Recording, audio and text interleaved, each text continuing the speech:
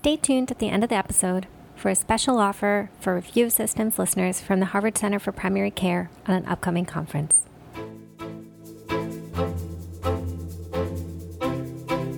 Welcome to Review of Systems, your podcast for discussion of primary care innovation, payment reform, healthcare policy, and more. I'm Thomas Kim, joined by David Rosenthal and Audrey Provenzano. For this episode, we are discussing a recent article from the journal Women's Health Issues entitled Understanding High Utilization of Unscheduled Care in Pregnant Women of Low Socioeconomic Status by Pooja Mehta, Tamala Carter, Chloe Vinoya, Shreya Kangovi, and Sindhu Srinivas. And we're thrilled to have a very special guest with us tonight, the lead author of the paper, Pooja Mehta. Pooja, welcome. Can you introduce yourself? Yeah, thank you so much for having me. My name's Pooja. I'm a generalist OBGYN, and I'm currently an assistant professor of public health and OBGYN at Louisiana State University and the director for women's and maternal health policy at the LSU Consortium for Healthcare Transformation. Welcome, Pooja. Thanks so much for joining us. Thank you so much. So in this paper, the investigators wanted to better understand why some low-income women repeatedly seek unscheduled hospital-based obstetric care during their pregnancy. With the idea if they could better understand the women's reasons for seeking care, they could perhaps design care structures or interventions in antenatal care for these women that might better meet their needs. Pooja, can you tell us a little bit about how you came upon this research question?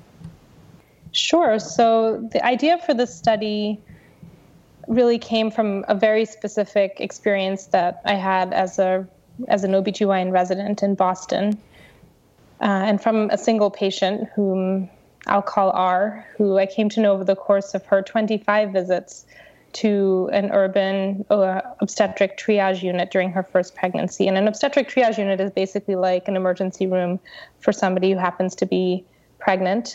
Past a certain point in pregnancy, many academic emergency rooms that are in hospitals where there's also a labor and delivery unit will send pregnant patients to where the obstetrician gynecologists are in case there's a pregnancy-related emergency. And this patient R was totally unforgettable for so many reasons. She had sickle cell anemia and opioid dependence. She was very sick. She's one of the sickest people I'd ever taken care of. And she just came to the hospital a lot and spent most of her pregnancy with us. And I, like many other providers, used to complain every time I saw her name pop up in our electronic tracking system, the typical kind of here she is again reaction. She's what we would call a difficult patient, by which I mean a patient whose problem couldn't be quickly addressed by a resident in triage in 10 minutes using an algorithm. So now I recognize that response as a hallmark of maybe a system that revolves a little bit more around providers sometimes than around patients. But at the time, she was just a very frustrating patient, and we got to know her really well. But we never knew the circumstances that were driving her into the hospital over and over again. She was sometimes sick when she came in. Sometimes she didn't seem sick to us, but had symptoms that were clearly very distressing to her. And the other reason I'll never forget her is that despite spending so much of her pregnancy with us, she had an incredibly catastrophic delivery and outcome. She developed preeclampsia, had an emergent C-section, was in an ICU, and actually became very frustrated with her providers soon after delivery and signed out against medical advice and died a few weeks later at another hospital that she'd apparently also been visiting many times during her pregnancy. And I never forgot her. It was a really memorable case, and I did, though, think it was a little bit of an outlier until I became a fellow through the Robert Wood Johnson Clinical Scholars Program at the University of Pennsylvania, and had some time to kind of think about my residency experiences, and also became familiar with the work of Jeffrey Brenner and the Camden Coalition, who at the time were picking up some national attention for focusing on high utilizers of emergency care in Camden. And this got me thinking about our story in a totally different way. I also became involved with the Center for Community Health Workers at the Hospital of the University of Pennsylvania. This was a community health worker intervention that other researchers were using to try and think about how to address hospital readmissions. And with all of these ideas floating around and these incredible people who are focusing on some of the same issues that are faced, it seemed like the perfect moment to think to go back to this experience that I'd had as a resident and try and understand if there was something more to the story. The other weird thing that happened was that I was a new attending in a new hospital, and there actually wasn't any space for me in the OB call pool, and I ended up having to take this job where I was only doing OB triage. And so I was spending all these nights in an OB triage unit. And unlike when I was a resident, I wasn't just darting into triage to try and fix a problem in 10 minutes and then darting out. I really had to sit there and listening to patient stories and listening actually to the providers who staffed the triage unit, the nurses, talking about these patients who kept coming. And I just felt like there was some part of the story that we weren't hearing that I wanted to understand. Wow. Thank you for sharing that story of R and that incredibly inspiring story and sort of the impetus for writing and sort of doing more research into this question. And, I think for me, it resonates so strongly with some of the work we're doing in the homeless population and in our clinic. One of the things that is different, obviously, is, I care for patients at the VA, and I don't really care for obstetric care. And I'm curious if, Thomas, I know that you provide a lot of obstetric care for many low-income women and low SES. I wonder if some of the stories and hearing that reflection, if that resonates with your clinical experience with you. Yeah, I've mostly done my obstetric practice in a few different hospitals that are primarily serve a low-income population, urban populations, and the story definitely resonates with me. If you spend any time in an emergency room or in an OB triage setting, I do think there is something of a risk to providers engendering some stereotypes across the patients who come frequently to say, why aren't people not doing the right things, take care of themselves? Mm-hmm. It's looking for the easy answer, of course, and there are some immodest claims of, what's to blame there. I mean, the reality, if you think deeper about it, I think as Pooja has, is that it reflects probably a variety of needs. And so for me, this study was really interesting because there's clearly there's a growing body of work around other types of high utilizers with other types of conditions, non-pregnant, and really this is the analog in the obstetric world. So it was great to see the study and to see kind of some exploration into what those barriers may be to getting into prenatal care, because there's been some things described in that, but this study really found some things beyond that, which for me was pretty neat. Okay, so I'll briefly go through the methods. Pooja, please correct me when I get something wrong. Sure. So it was a qualitative study with some additional chart review, kind of supplementing the information that you gathered from interviews with women. Tamala Carter is a community-based interviewer, and I believe she conducted all of the interviews. They were in-depth, semi-structured interviews, and the other authors in the paper assisted with the chart abstraction and analysis. So all of the women were uninsured or Medicaid beneficiaries, and that was used as a proxy for SES, and all of the women were English-speaking. They used purposeful sampling to get the two groups of women, so high utilizers, which they defined as women who were 16 weeks or greater gestation, and had reported 4 or more unscheduled visits during the pregnancy so far, and low utilizers who were recruited at 36 weeks or greater. Pooja, can you talk a little bit more about how you developed the criteria for those two groups? Yeah, we actually went back and forth about this for a surprisingly long time before we began the study. And I think the concept came from a place of looking at other similar studies that had focused on high utilizers outside of the setting of pregnancy, and not being able to necessarily show that high utilizers were different from demographically similar people, that their needs may not be that different from demographically similar people who may just have many life struggles. And so we were going back and forth about how to make this a more rigorous study where we had sort of a control group to think about really justifying why future interventions should target a high utilizer as opposed to anyone, who may be low income, have challenged access to outpatient care, et cetera, et cetera. And so in designing the control group, we were really thinking, well, we need people who are similar enough that they're also showing up in triage, because just logistically, we wanted to have Tamla, our amazing secret weapon of the study. She's an amazing interviewer. She literally hung out in triage for hours and hours, getting to know the systems and meeting patients and screening people. We wanted Tamla to recruit all of the patients from triage, but we really wanted to have two groups of people who were as different in terms of the exposure of interest, which is utilization, as possible. And so in order to pick people that we knew hadn't become high utilizers at any point in their pregnancy, we felt that our control group had to be people who were close to the end of their pregnancy, who could confirm that they really had survived their pregnancy without having to rely on many visits, which is why all of our low utilizers were 36 weeks or further along, compared to our high utilizers who were just hitting that 4-visit inflection point at any point in their pregnancy, if that makes sense. The other thing that we did is, in order to figure out whether 4 was the right number, we went back and looked at a year of our triage data to think about who the upper 10th percentile of our patients were in terms of utilization, and 4 kind of reflected that 10 percentile cutoff in our own health system, recognizing that may be different in different systems that are set up differently.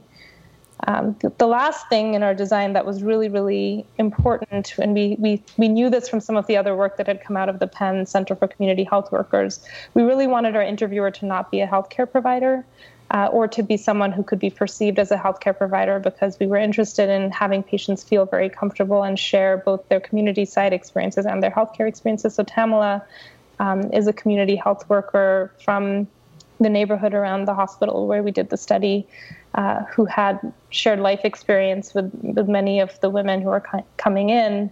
And really, in that sense, this is a participatory action study, because this is a non-healthcare worker who's the point of contact in doing the interviews. So we could probably talk a little bit about the methods, but we would probably encourage the listener just to look through the paper to get the details. But I think, Pooja, you've already touched on the most important things there.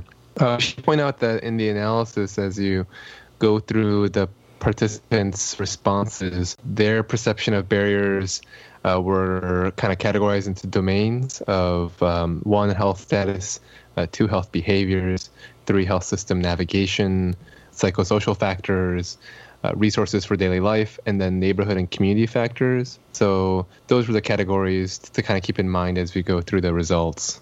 And just so I know, is that from the Lillian Gelberg model from behavioral, vulnerable populations? That's right. We got this from the Gelberg model. I mean, as you can tell, these interviews were incredibly rich and touched upon all kinds of aspects of people's lives. And we had a feeling that might happen based on other studies, but we just had so much information that we had to rely on a theoretical model to help us contextualize everything that people had shared with us. So we used this theoretical framework to help us sort all of the different experiences that people spoke about when they were talking about what was bringing them to the hospital, why they were choosing the hospital, what their prenatal care experiences were, and why they would, pick one setting over the other. So let's go through some of the results. The 2 groups of women were really well matched in terms of SES and other characteristics, aside, of course, from care utilization and gestational age, and people can review that in Table 1 if they're interested. So some of the notable findings: high utilizers were significantly more likely to report adverse child experiences, or ACEs, even in this small sample. And I just want to bookmark that we also saw that in a show that we had with Dr. David Buck from Baylor, who talked about his work with high utilizing non-pregnant patients, and we'll link to that on our website if you haven't heard it. High and low utilizers reported similar social supports and pregnancy intention, so meaning if the pregnancy were planned or unplanned. High utilizers were more likely to face barriers from the 6 domains that Thomas talked about. There were two subpopulations of high utilizers that emerged, those with narratives that reflected psychosocial vulnerabilities during pregnancy, and patients with narratives that were more centered on illness. There were some interesting common themes that came out. Women in both groups liked to hear that the baby was okay. Women in both groups said that it was easier to get care in triage or an unscheduled setting than in the clinic. A lot of them mentioned that they felt like their prenatal visits, they weren't necessarily engaged with a provider. One woman said, quote, "I just pee and they listen to the heartbeat and that's it," unquote. And there was also some shared frustration at the lack of continuity, one provider throughout their pregnancy. Some factors that were unique to high utilizers, again, narratives relating to ACEs, or adverse childhood events, and poor coping skills, episodes of abuse, dysfunctional relationships, distrust and negative partner relationships, and some interpersonal violence. Poor self-efficacy, and they frequently sought care for reassurance. And they also felt quite stigmatized about returning to the hospital frequently. And they were also more likely to report negative neighborhood features such as violence or blight. And then, unique to low utilizers, the women tended to see pregnancy as a positive opportunity for change. And many of them, as the study population intended, they faced poverty, but were more goal-oriented and motivated and had wider social supports than high utilizers. Pooja, can you unpack that a little bit? What do you think there's so much there, but, what do you think are the greatest takeaways from the study? Yeah, there's a lot. I think the first point is that we didn't necessarily know what we were going to find, even though now we can say, okay, this sort of matches other high utilizer studies. When we were going into this study, part of me just wanted to design an intervention without doing the study and to think about this patient group. The voices of my mentors and collaborators were sort of like, well, how do we know that pregnant high utilizers are just the same as other populations? And how do we know that high utilizers aren't just sicker people who need more care in the moment? And so maybe this is appropriate and this is meeting their needs. And one would presume that pregnancy is a time of open access to the health system regardless. And this is a time when generally people whom we think of as young and healthy, who don't necessarily have any kind of pathology, should be able to have any health needs met because it's 9 months. You have 9 months to kind of get to a very discrete endpoint, and that's it. And I think some of our findings were surprising, that all low-income women covered by Medicaid during pregnancy have these significant issues of access in terms of getting into prenatal care and also having needs met with prenatal care. That in many cases, in both groups, there was a perception that the hospital involved a higher quality care. Even though the clinic that many of these patients were going to, the outpatient clinic, was actually in the same campus, the same hospital campus, there was still this perception that the outpatient clinic was lower quality and the inpatient triage unit was higher quality. And the other kind of myth that I think we debunked is that people who use emergency or unscheduled care don't know where else to go, and that's why they're coming, or they can't go anywhere else. These were people who were very savvy, they were very rational in their choices. There was a clear story when we asked people, why did you choose to come here? And it often involved barriers to other parts of the health system, and that was surprising, considering that these are pregnant patients who ultimately have to give birth in a healthcare setting. I think the other major take-home point is that these were demographically similar women who all looked like people who we think of as being at risk for disparities in this context in the United States, where we have an increasing maternal mortality, severe maternal morbidity rate. We know that low-income and particularly Black women are disproportionately at risk, but 20 of our study participants clearly had better coping mechanisms, resilience, support, and resources compared to 20 others. And so our real question is, can we use utilization as a way of getting more granular, and whom we think about needs a different kind of model of care? And I think in terms of what you can tell from a qualitative study where the goal is just to generate hypotheses and not make claims about prevalence, yes, this was a different group of people who seemed like they were struggling disproportionately with staying healthy during pregnancy. And I think, we can take that forward into work that now extends and explores some of these themes at a population level. Yeah, for me, I think the way you described these as rational preferences for specific unmet needs was, one of the key takeaways for me. I think people need to understand, given what certain patients may face, showing up in OB triage is the most rational decision that they're making. There is one other point that I wanted to make, which is the social support scale that we used wasn't really designed for this sample size. That's a scale that's sort of designed for a much larger sample size. And we were collecting pilot data on the social support scale to see if there was a difference in these two groups. And the scores were similar, and it was a 7-question scale. But again, this is a tiny group of people. And the social support scale kind of asks generic questions like, do you have someone you go to when you have a problem type of thing.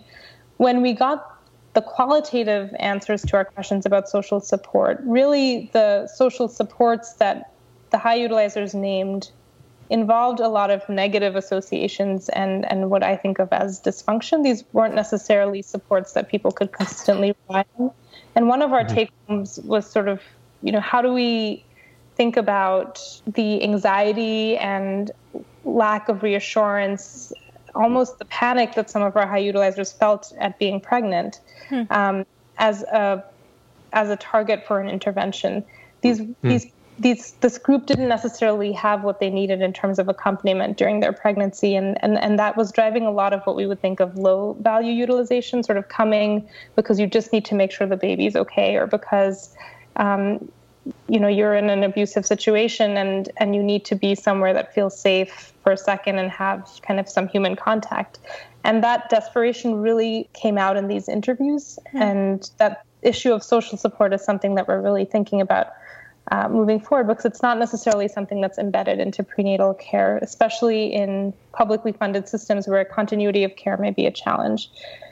Oh, that's really interesting to hear that. And I just reflecting on that, we see that in our sort of open access homeless veteran care, that a lot of people come essentially for reassurance, right? To come just be able to talk to our nurse, soak their feet, hang out, have a question. And the open access model is sometimes just the place to get reassurance, to pick up a piece of candy, to sit and sort of answer their questions that would then avoid an emergency room use. And thinking about sort of the rational decision making, some of the things that just sort of really made sense to me is that most of our outpatient clinics, and certainly it sounds like this is the case in OB as well, are not really set up for same day access. Right. They may have the ability, but they're not really in a lean sort of judoka, sort of just in time access. So they're not really open access that you can come in whenever you want with a question or a concern. And then also, all of the tools and technologies aren't readily accessible to those outpatient clinics the way they are in OB triage. How quickly they can get great ultrasounds and things like that may not be really readily accessible in an outpatient clinic. So I can see why the perception of care, plus people take a longer time. When you're in triage, you have a place to lay down. You can stay there for an hour or multiple hours, whereas that may not be the case in an outpatient clinic. So we were really shocked, actually, that people thought that the wait time was longer in a prenatal clinic than it is in OB triage. I think one thing we haven't communicated so far in this podcast is how chaotic OB triage is for people who haven't spent a lot of time there. I mean, this waiting room is where people who are having obstetric emergencies are coming in, people in labor are coming in, and the idea that people found that more accessible and more acceptable than a prenatal outpatient clinic waiting room honestly was a surprise to me. The other thing is that the lessons in social support and coping really came to us from our low utilizer group, also mostly Black low-income women who were managing their pregnancies even though they felt like their prenatal care wasn't that great. And so a lot of that coping was coming from really positive relationships. My auntie, my mother, is helping me get through this. She tells me when it's time to go to the hospital. I have this person I can ask my questions to. and sort of thinking about that kind of cohesion as being what gets some people through. A lot of our lessons for recommendations directly came from echoing back things that our low utilizers were telling us about what was helping them get through their pregnancy, which I thought was one of the really nice things about this study. Yeah, I think to piggyback off of that, I think one of the most interesting thing for me here was, I think traditionally in other types of high utilization, high cost type studies or analyses, really there's a lot around how do you deliver care differently, or maybe provide different services in order to improve the value or bend the cost curve. But I feel like the takeaway from this point really was, like, can these high utilizer patients be signals of subpopulations that in the community are having difficulty with social support or community resources, and doing a more hotspotting analysis in that way seemed to be, at least from a policy standpoint, one of the interesting things that one might take away from the results. Yeah, I mean, I think, again, to sort of go back to the methods, we wanted to generate hypotheses and just pilot test whether there was a difference in these populations. And now some of the things that we need to think about in terms of effectively hotspotting have to do with looking at longer term population level data using methods that aren't as nice for storytelling sometimes. But some of the work we're doing now is looking at state level longitudinal data that follows women across pregnancies in the state of Massachusetts to understand, well, how long do high utilizers stay high utilizers? Again, are they regressing to a mean soon after because they're kind of getting their needs met, or they deliver and their needs are different? Are these patients who are really higher risk for a longer period of time? And when is the best time to intervene? And what should that intervention look like is the question that we're really focusing on now. What is the role for centering? As I understand it, centering is like, I guess probably utilized in some areas of the country more than others, but as kind of a longitudinal group visit model of prenatal care. And I think some of the strengths of it are that it can provide peer support and covers a range of topics aside from just talking with women about normal pregnancy. Should generally we be moving towards that type of model of prenatal care, or is that the wrong question to be asking? Should we be screening for ACEs early in pregnancy, or should we be screening for other things to try to identify women who might have different needs earlier? So I would say yes to all of those things. I think centering is an example of a model of prenatal care that decenters the provider and centers kind of peer support while still providing patients with the education and healthcare access that they need during pregnancy. However, centering also is a model of care where people who may have trust, attachment, privacy concerns, it may not be the best model for those patients. And what we're seeing right now is centering being picked up more for patients who are considered medically low risk, and some experimentation and study of the role of centering in higher risk patients, medically higher risk patients, but certainly not the broad sweeping uptake across the country. And it's great that you asked this question. It's almost like I planted this question. But at the end of these interviews, we actually had a portion of our interview guide that focused on high versus low utilizing women's thoughts on how their prenatal care could be improved and what type of care they wish they could have had during their pregnancy, which of course is just asking people their opinions. It's not as good as kind of testing satisfaction or outcomes after, in a randomized trial or anything like that. But we do have a paper that we're working on now that summarizes those thoughts. And I think we want to at least be able to offer a person who's struggling with a lack of support a menu of options for different types of care. And in many settings, that's not possible because centering requires a real infrastructure jump for a prenatal clinic. It involves space. It involves having a facilitator, ideally not necessarily a physician facilitator, but a mid-level provider or midwife. And it involves an investment from institutions. And so I think we really need to move towards thinking about how those big sweeping restructuring of prenatal care, and also being able to offer people a menu of options. So if they want that face-to-face, one-on-one, more private model of care, how do we draw something like community health worker support in that's well integrated with clinician visit and doesn't feel like it's just sort of tossing, like, not coordinated case management and accompaniment, and tossing the kitchen sink at someone, but rather being very thoughtful.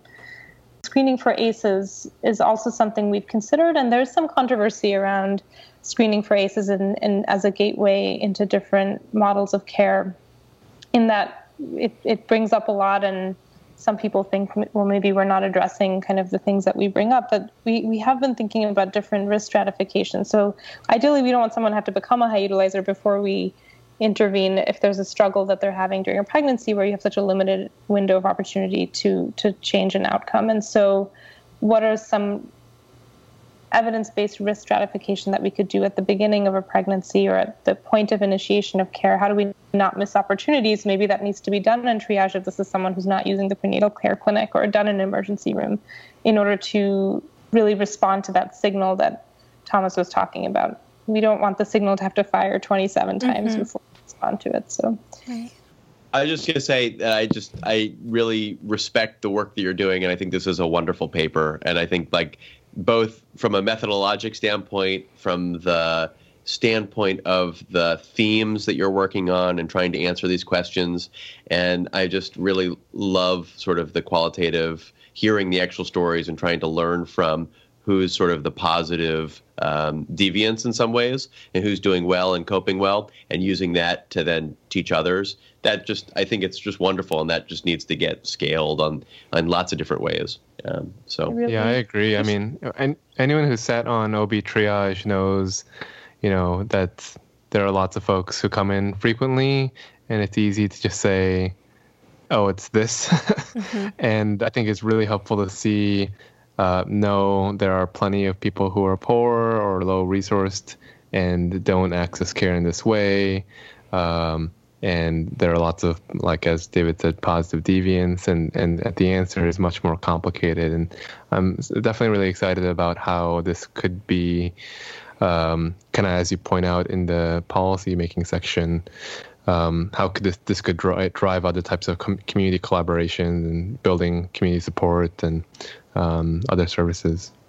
Yeah, I agree. I felt like there were so many takeaways, things that resonated with the patients who I see and what the women talked about in the research. So thanks for reading this paper, and I should just say thank you also to my amazing team. This was really a very large effort. Tamala was the gem and jewel of the study, and really unlocked sort of these stories, gave women her trust, and it was pretty incredible. And if you're interested in this type of research and some kind of population level strategies that come out of participatory action research, definitely follow up on the work of Shreya Kangovi and the Penn Center for Community Health Workers. Sindhu Srinivas, my mentor and collaborator, is continuing with this type of work and thinking about some of the lessons of the study, designing community health worker intervention in West Philadelphia. And stay tuned for a couple of other related papers that are coming out of the study. And then also we were funded by the Leonard Davis Institute of Health Economics, so I feel like I have to give them a shout out too. Thanks for the money. Yeah. Okay, great. Well, we'll have to have you back again in the future. You've been listening to Review of Systems. You can find links to Dr. Mehta's paper, our website, www.rospod.org, as well as an archive of our previous shows. If you enjoyed listening, a quick reminder to please rate and review us on iTunes, Google Play, or Stitcher, or wherever you listen, and please share us with your friends. Tweet us your thoughts at ROS Podcast, or you can email us at audrey@rospod.org or thomas@rospod.org, or me, David, at rospod.org. We'd love to hear from you, and thanks so much for listening. Take care. The Harvard Center for Primary Care is sponsoring a conference on October 10th in Boston entitled Primary Care in 2020, Future Challenges, Tips for Today. The conference aims to help leaders in primary care prepare for an uncertain future while still delivering high-quality patient care right now. Among many other distinguished leaders in primary care, Dr. Jeffrey Brunner, founder of the Camden Coalition and featured in Atul Gawande's famous Hotspotters article will speak. Review Systems listeners can enter the code RADIO in all lowercase to receive 15% discount on the registration fees for all of the various options. You can find a link to the registration form and agenda for the conference on our website, or you can go directly to the Harvard Center for Primary Care site at primarycare.hms.harvard.edu.